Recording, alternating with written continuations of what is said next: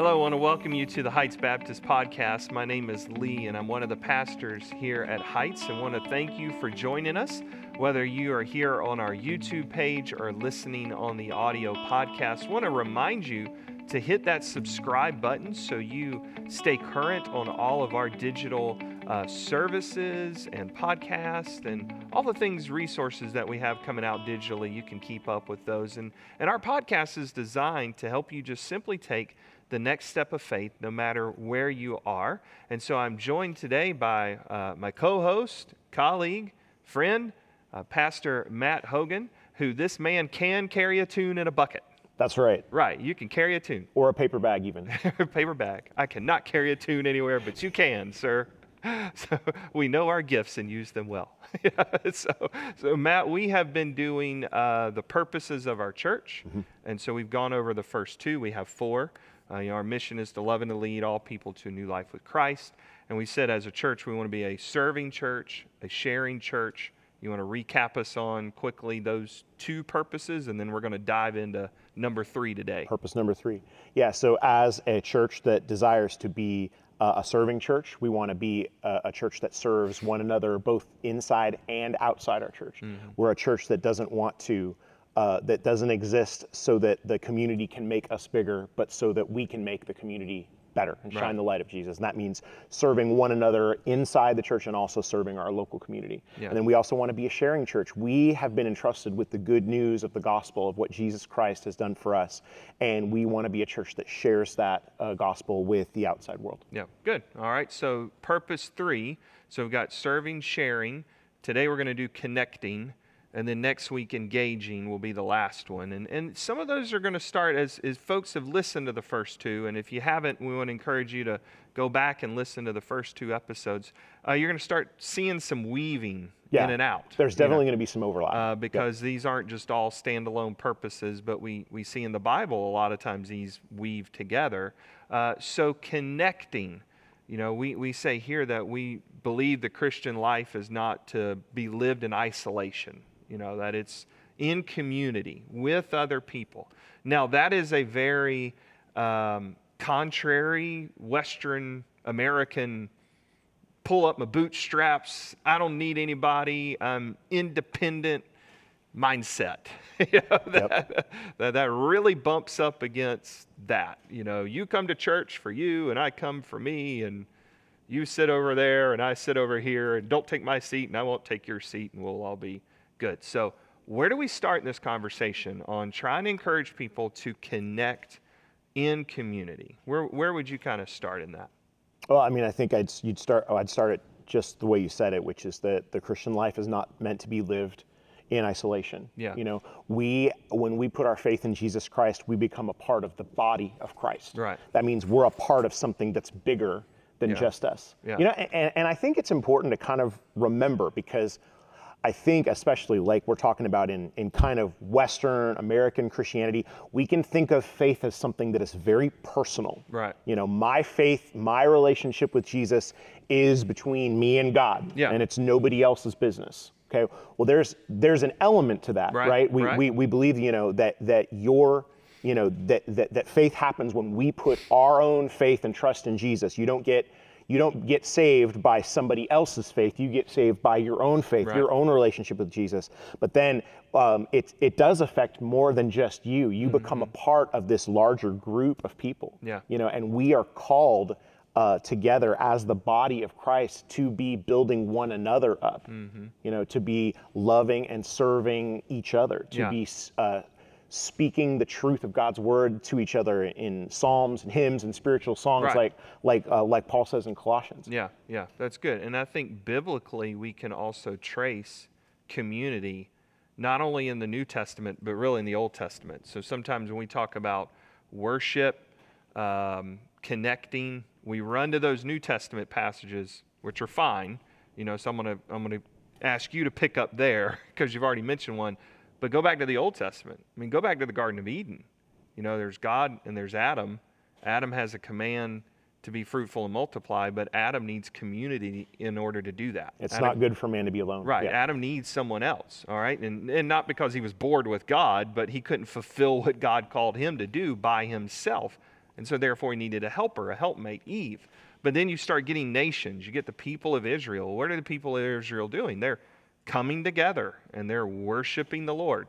Sometimes they come together and worship something else they shouldn't, right? Yeah. But you see this concept throughout the Old Testament. I love in Psalm 42, the psalmist is having a hard issue in his life. He's depressed, and he says, I can remember the time where I led the assembly of the congregation in worship, you know, and so this concept, even in the Old Testament, that it's, and you said it is personal faith. We have to have personal faith in Christ, but it's coming together. We're seeing that. Where in the New Testament could we argue that it's not just this, you're off on your own, you don't need anybody else, I'm good and by myself type thing? Where would you point people to? Well, I mean, you see the example, especially in the book of Acts. Yeah. You know, you Good. see in the very early days of the church, you actually have two different kinds of ministry that are going on. Right. You have large groups of believers that are gathering in the temple. Yeah. You know, maybe thousands at this point. You know, Right. because Peter gives the first sermon, and they go from a few dozen to thousands in the first day. I mean, that's a great altar call. There you go. I wouldn't mind doing one of those altar calls on a Sunday. But yeah, so you've got maybe hundreds or thousands of people gathered, Right. you know, in the temple, you know, publicly reading and teaching God's word. And then you had groups that were going from house to house. Yeah. Smaller groups of people that were building community together. Right. Yeah, so Acts 2, 42 through 47 is where a lot of folks say, here are the ministries of the church. They're gathered, they're listening to the apostles' teaching, they're breaking bread together, they're serving one another, they're worshiping together, they're evangelizing, they're sharing. And, you know, Acts 2:47, and the Lord blessed it, and the people found favor, and, you know,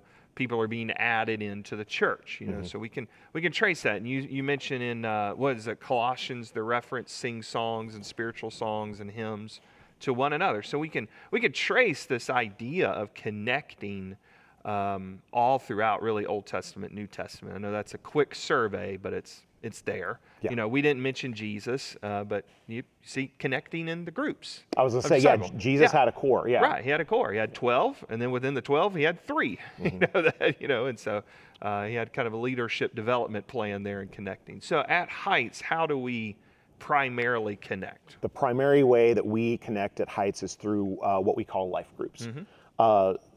Some churches, if you grew up in another church or another tradition, you might call this a Sunday school class.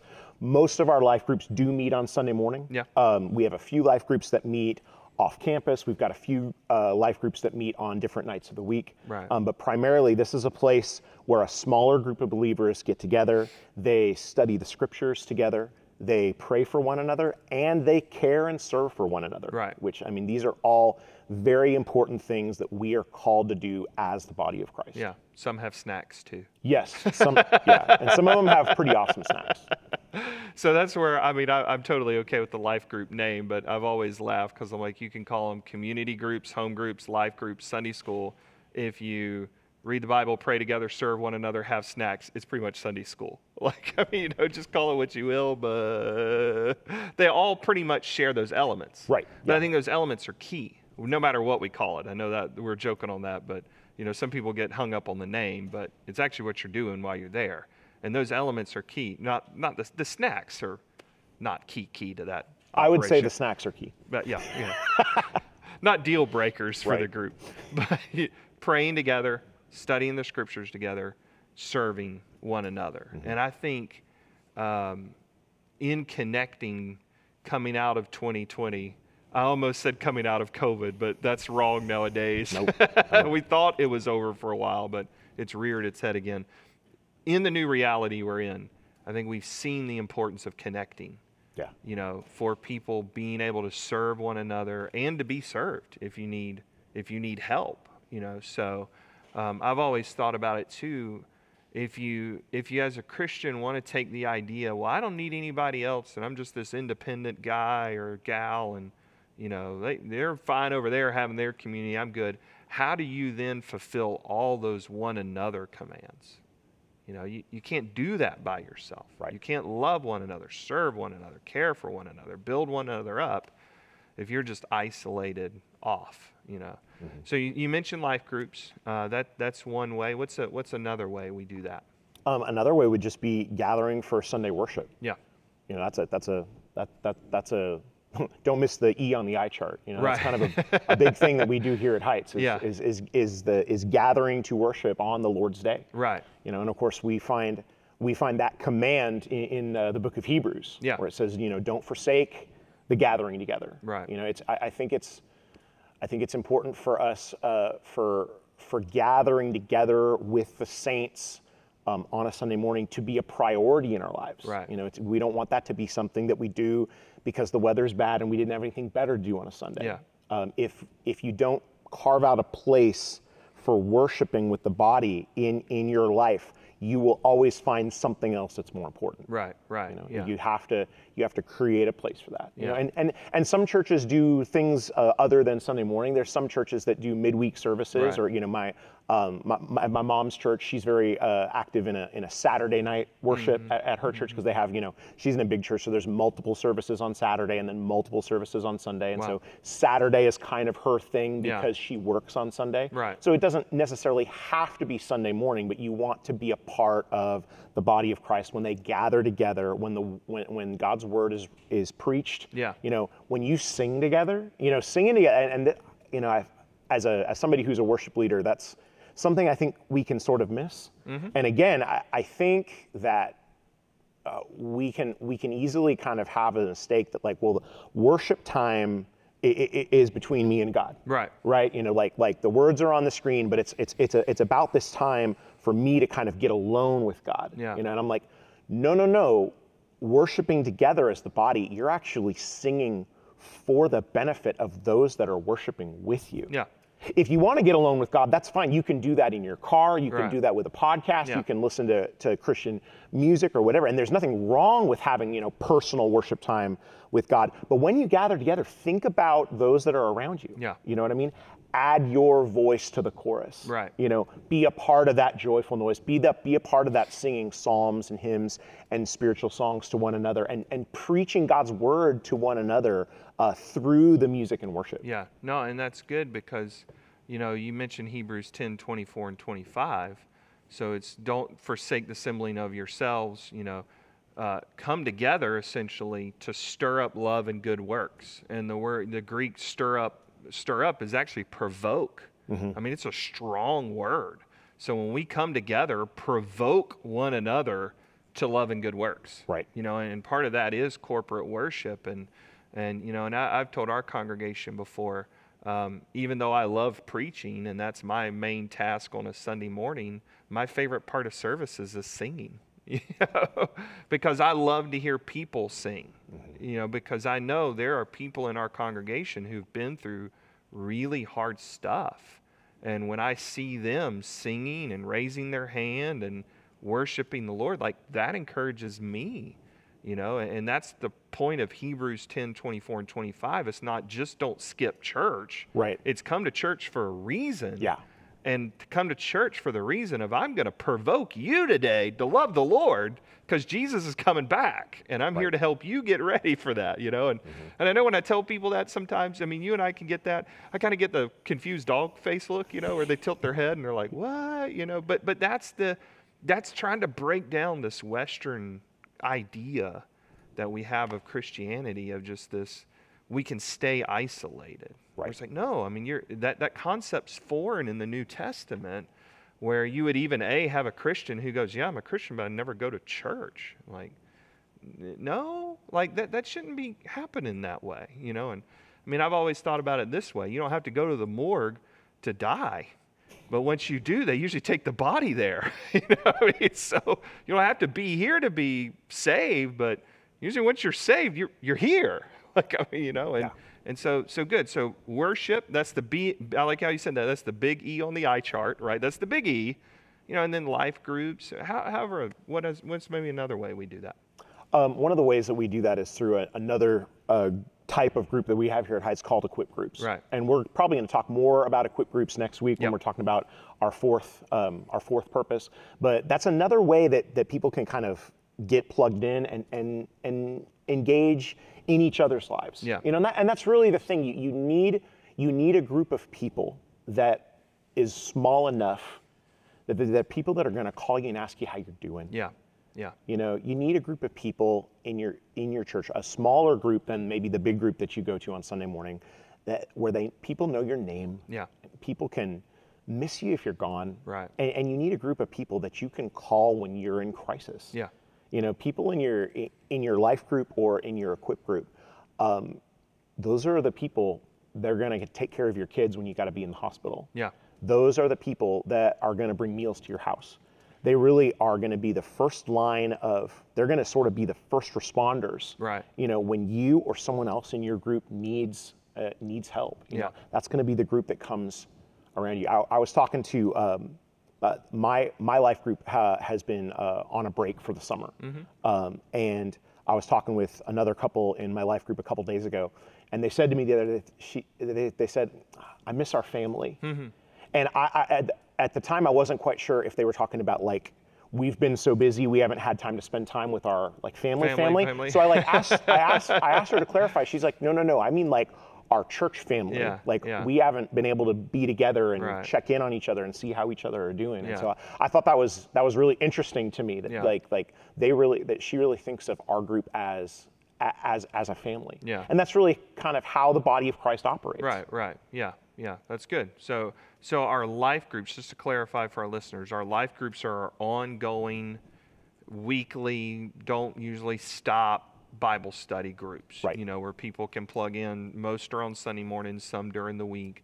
And then our equip groups are our short-term groups through the year, the 4, 6, 8, 10-week type Bible studies, you know. And right now we are currently signing up for some new equip groups. We'll have a men's, a women's, you know, a couple of co-ed groups that people can plug into. So good. So anything else on connecting? I think that's I think we've covered quite a bit there. I would just say that, you know, with new equip groups launching in the next few weeks, maybe an equip group would be kind of a great place to get started if you're not a part of a group. Yeah. Maybe, you know, the idea of joining a life group, it can be sort of intimidating, especially if you're coming into a group where a lot of those folks have been going there for years and they've got deep relationships and tight bonds. You might be like, oh, I don't know. But so maybe, you know, getting involved in one of these shorter, you know, 4, 6, 8 week groups would be a great way to get to meet some people, especially if you're new to the church.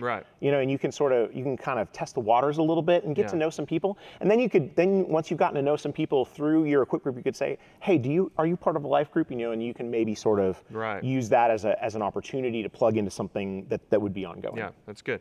So you can find out about our life groups and our equip groups on our website, heightschurch.org, and all that information would be right there for you, or email our Facebook page or leave a comment here on the YouTube page, and we'll be happy to be in touch with you if you'd like to know more about our life groups, equip groups, how you can plug in and connect here at the Life of Heights. And we'd love to invite you to a worship service as well. If you are in our area, we are meeting in person at 9 a.m. and 10:30 a.m. on Sunday mornings.